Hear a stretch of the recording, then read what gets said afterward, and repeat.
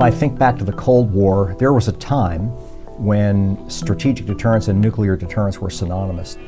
And when we talked about the strategic deterrent and strategic deterrence, we were really talking about nuclear deterrence.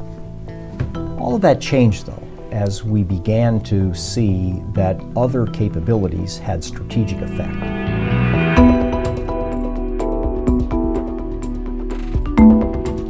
I do believe that we are going to have nuclear weapons for as long as I can see into the strategic future. And I believe that we're going to have to figure out ways to use them effectively for the purposes that they're really designed to fulfill, and that is to make sure they're never used again.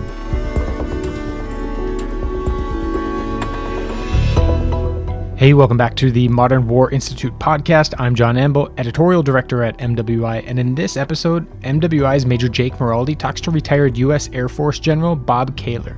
In 2013, General Kaler finished an impressive 39-year military career that culminated in his command of the U.S. Military Strategic Command, better known as STRATCOM.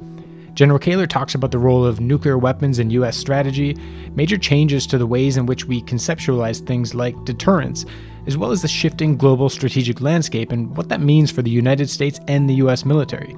Before we get to the conversation, just a couple notes. First, hopefully you're already subscribed to the MWI podcast, but if not, you can find it on Apple Podcasts, Stitcher, Spotify, TuneIn, pretty much any place you get your podcasts. And second, as always, what you hear in this episode are the views of the participants and don't represent those of West Point, the Army, or any other agency of the U.S. government. All right, here's Jake Maraldi and General Bob Kaler.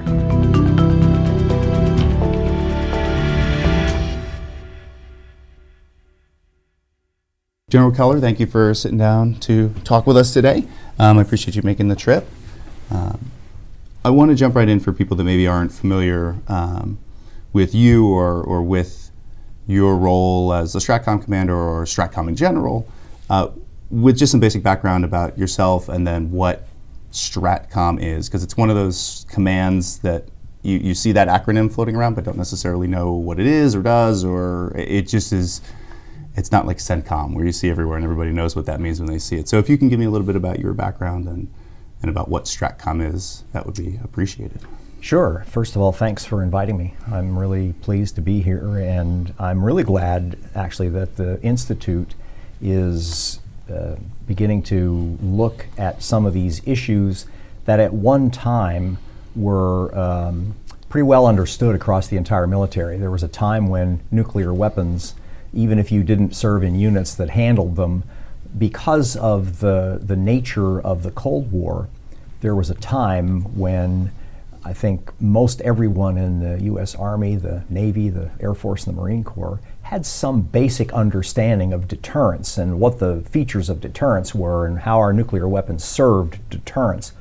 And after the Cold War, of course, and then with our focus on other problems around the world, that changed. So thanks for inviting me, and thanks for raising some of these issues again, because we're back in a time where it's going to be important for us at every echelon really to understand the fundamentals of some of these strategic level issues. So a little bit about me. I'm an ROTC product out of Penn State University.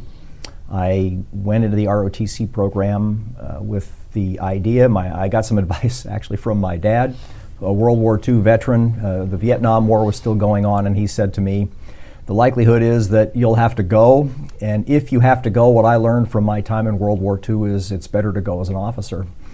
And I said, okay, what does that mean exactly? He said, well, you should go look into the ROTC programs, all of them, and see if that interests you. Sure. And so I did, and I decided to get into the Air Force ROTC program with the idea that I would probably serve for 4 years after I was commissioned, and then I would be back doing something else. Mm-hmm. And almost 39 years later, I retired. So it turned out that I liked what the Air Force offered. Apparently the Air Force liked me, and as they say, the rest is history, and I was very fortunate. I think any senior officer you would have would tell you the same thing. I was fortunate over the years to have a series of great assignments and terrific mentors and forgiving bosses on occasion, and in every one of those cases I think I was allowed to grow and take on increasing levels of responsibility. I started off in the ICBM force in a Minuteman unit in Montana, and for about the first half of my career, from 1975 until the end of the Cold War, which for me really ended in 1992. There are different days that people say the Cold War actually ended, but in 1992 I was commanding an ICBM squadron in Missouri when President Bush, the first, ordered all of the Minuteman IIs and the bombers and the tankers off of nuclear alert. And to me, that was the end of the Cold War. I know people say that it actually probably happened a little sooner than that, but the fall of the Berlin Wall and all the other things, but that was the single act that ended it for me. Yeah. And from that point forward, I actually moved into the part of the Air Force that was doing space-related things. And so about the second half of my career, I did space-related things. I had several joint assignments along the way. I served in the Joint Staff in Washington. I had been to several of the joint schools along the way. An Air Force guy who got sent to Armed Forces Staff College and an Air Force guy who got sent to the Naval War College. And so those were great experiences for me. And then I wound up at the old SAC headquarters, which has turned into Strategic Command, working with the Joint Strategic Target Planning Staff. I wasn't in the JSTPS, but I worked with them. And so that qualified. I didn't get joint credit for that, but it qualified. And then I was the deputy commander at Strategic Command as a 3-star. I became the commander of Air Force Space Command, so I was the component commander to STRATCOM, and then I wound up going back to Command, Strategic Command. When I went back to command it, STRATCOM had 3 warfighting elements associated with it. One was the nuclear deterrent element, one was the space element, and one was the cyberspace element, because at that time, Cyber Command was a sub-unified command to Strategic Command.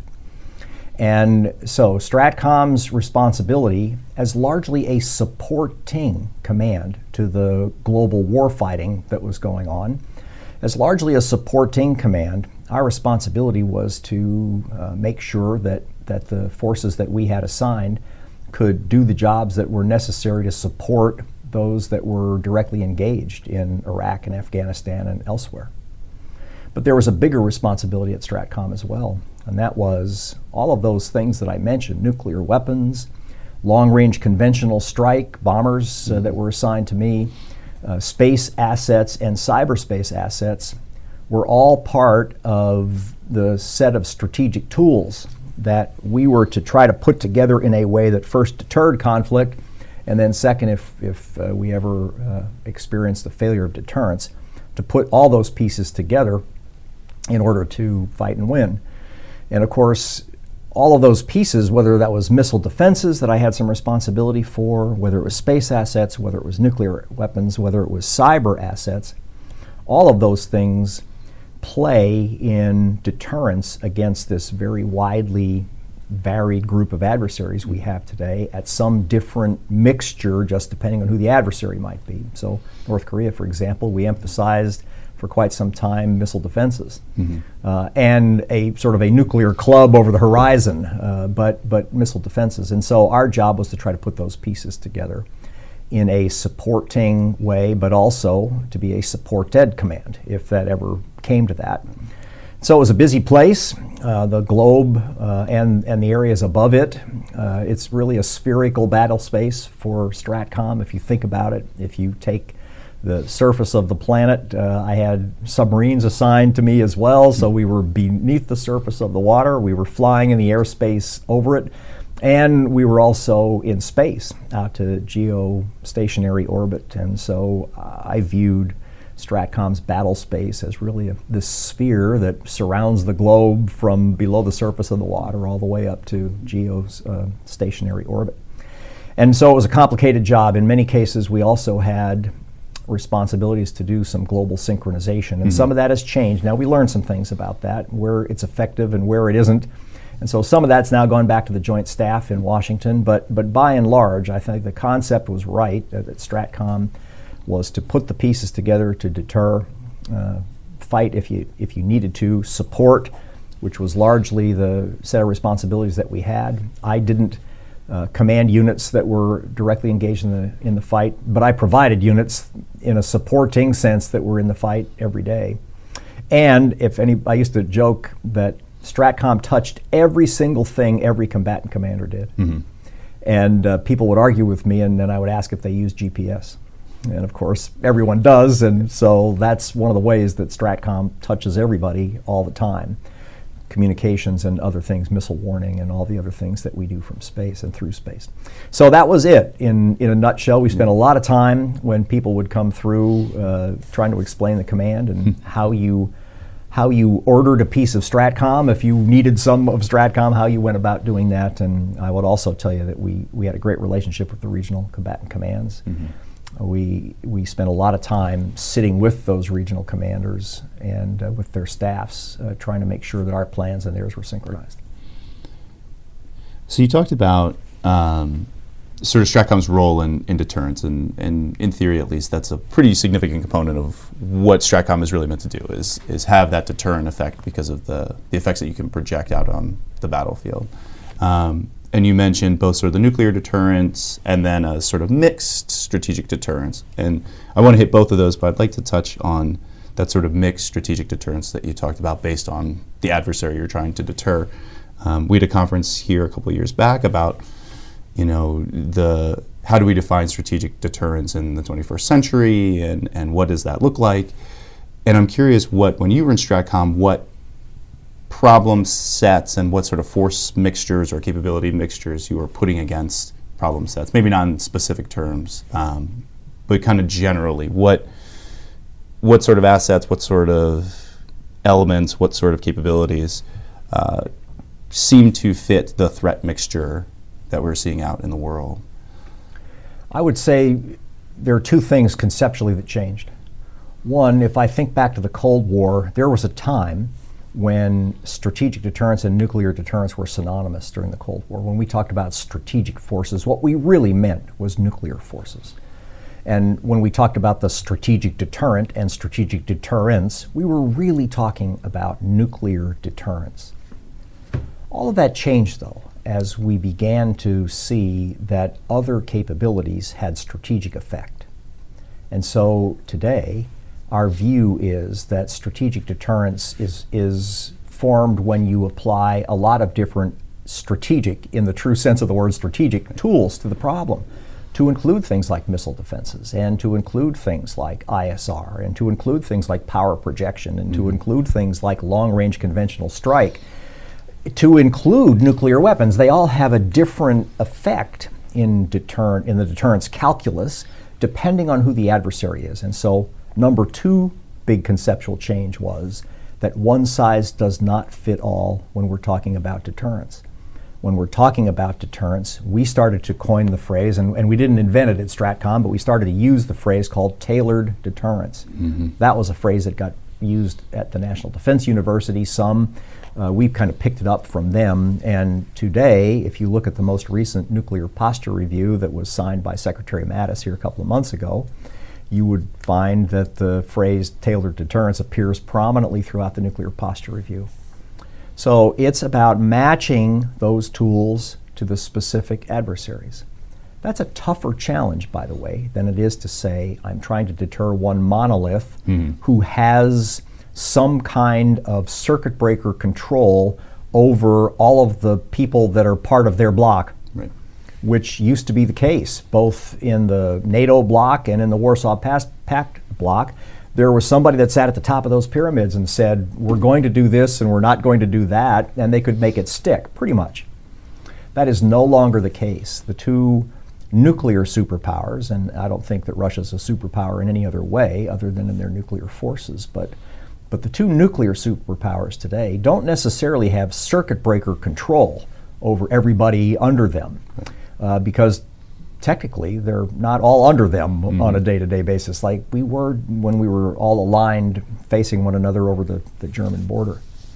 So it's a much harder proposition today to talk about tailored deterrence. In the Cold War, when we thought about the Soviet Union, by the time we got toward the end of the Cold War, we knew a lot about them. We understood what the rules were about deterrence between both sides. We had practiced those rules. We got pretty close to abusing the rules. Where there weren't rules, we discovered that we didn't have rules, and it scared everybody. By the time we got to the Cuban Missile Crisis, and then even beyond that, there were times when I think rational people that sat at the top of both of those governments said, we can't risk these kinds of misunderstandings. And so we worked out a set of rules with the Soviets over a long period of time, almost 50 years. And we understood them pretty well. Arms control helped us with that, by the way, gave us transparency on both sides of that chasm.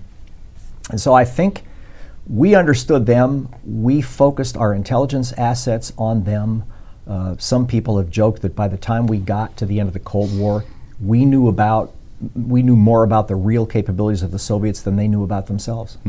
And that may be true, actually. I can't say that for certain, but I can tell you from my own experience, we knew a lot about them. So now the question is, if deterrence is based on your ability to hold at risk what an enemy values the most, if you're talking about other countries, what do they value? What are the rules that they play by? What do they think about escalation control, and how do they view deterrence? Do they think that's even a valid concept? Right. Because deterrence is all about what adversaries think. And the classic equation is about denying benefits, imposing costs. Well, if you want to deny benefits and impose costs, you better understand what's the most important thing that they hold dear and be able to threaten those. I think that's still feasible. I think that it's still a worthy set of concepts. I do think that in some cases we don't yet know enough about some of our adversaries in the extreme detail that we need to know in order to effectively put this tool set together. But I also know that there are going to be cases where with some of these adversaries, a nuclear deterrent, a nuclear-focused deterrent will not be credible.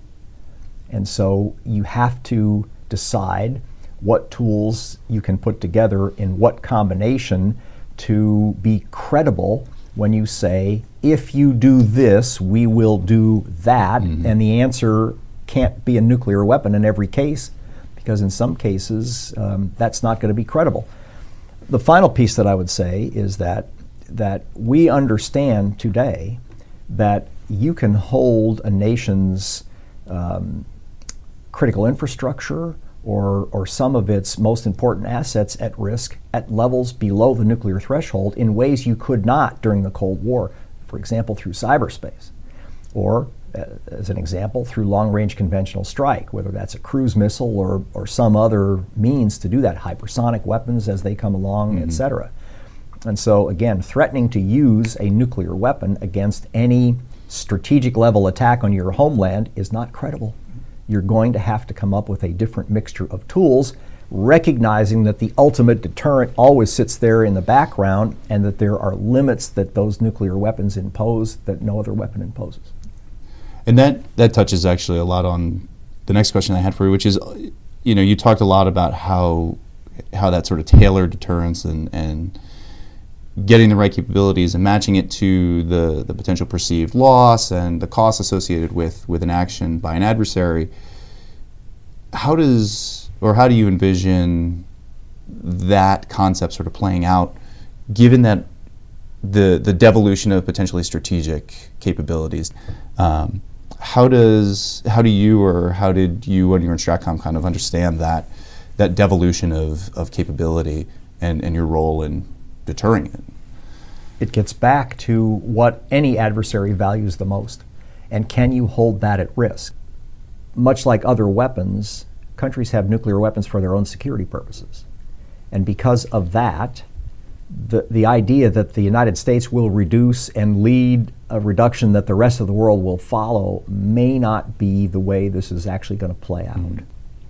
So I think our focus changed. The remaining thinking we did on them was really not about deterrence. It was about counterproliferation and arms reductions. I believe that nuclear weapons never left. I do think they're back for Act Two. I do believe that we are going to have nuclear weapons for as long as I can see into the strategic future. And I believe that we're going to have to figure out ways to use them effectively for the purposes that they're really designed to fulfill, and that is to make sure they're never used again. So it's a paradox. It's been a paradox through the nuclear age. It remains a paradox that in order to prevent their use, you have to be prepared to use them. Mm-hmm. And you have to have the willpower that says that you will under certain circumstances. And our country has set extreme circumstances when vital national interests are at stake. So I think they never went away. Mm-hmm. I think that our focus on them went away. I won't argue whether that was a good or a bad thing. I think that we got engaged in other things, and I think there was a hope for quite some time at the end of the Cold War that we could put them behind us, that we would gradually eliminate them. You know, every president since Truman has said we ought to eliminate nuclear weapons. Mm-hmm. That's not a Republican or a Democrat thing. That's been every president along the way. President Obama was very vocal about this, said that we would be on a pathway to go to zero, but most people didn't hear what he said at the other part of the sentence, which was, but probably not in my lifetime, and until then, we're going to maintain a safe, secure, and effective deterrent. So now we find ourselves in a position where the deterrent needs to be recapitalized. It hasn't been recapitalized for well over 30 years. And the bills have come due. And so at some point, every military capability that's fielded reaches an inevitable end of its service life. Mm-hmm. And that's what we are coming up to now. And time's not on our side. The threat's not gone, and these are not going to go away. And so we need to just understand they're not going to go away and behave accordingly. So I'll end up, all the guests we bring here, because we're here at West Point, I have to ask, if I'm a cadet or a junior officer, someone who's about to graduate from this place, we obviously are talking at a very, very high level here. What does this mean for me? What can I take away, or how can I educate myself to make use of what we talked about in the podcast today? Yeah, I think the first thing that I tell all junior officers is the most important job that you have is the one you are in.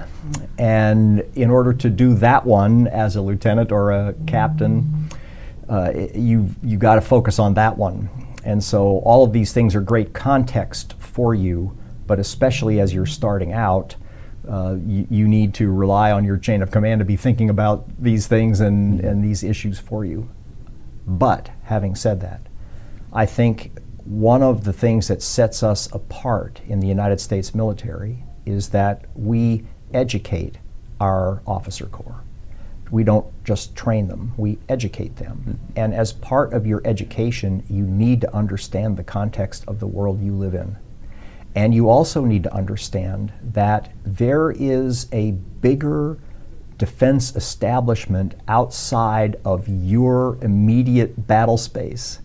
And you need to understand it because it helps you understand how you are being supported. Mm-hmm. It helps you understand how the pieces fit together and how you fit into those pieces, what cog in this big machine you are, and how the rest of the machine operates around it. It also helps you be able to describe, I think, when you sit down with your soldiers, why it is we're doing certain things that we're doing. And the U.S. military, while we certainly follow legal orders, there's a piece of our military that always wants to know why. Why am I doing this? Why is this important? And I think the better you can describe how these pieces fit together, the better effective a junior leader you will be. Well, General Keller, thank you for sitting down to talk with us today.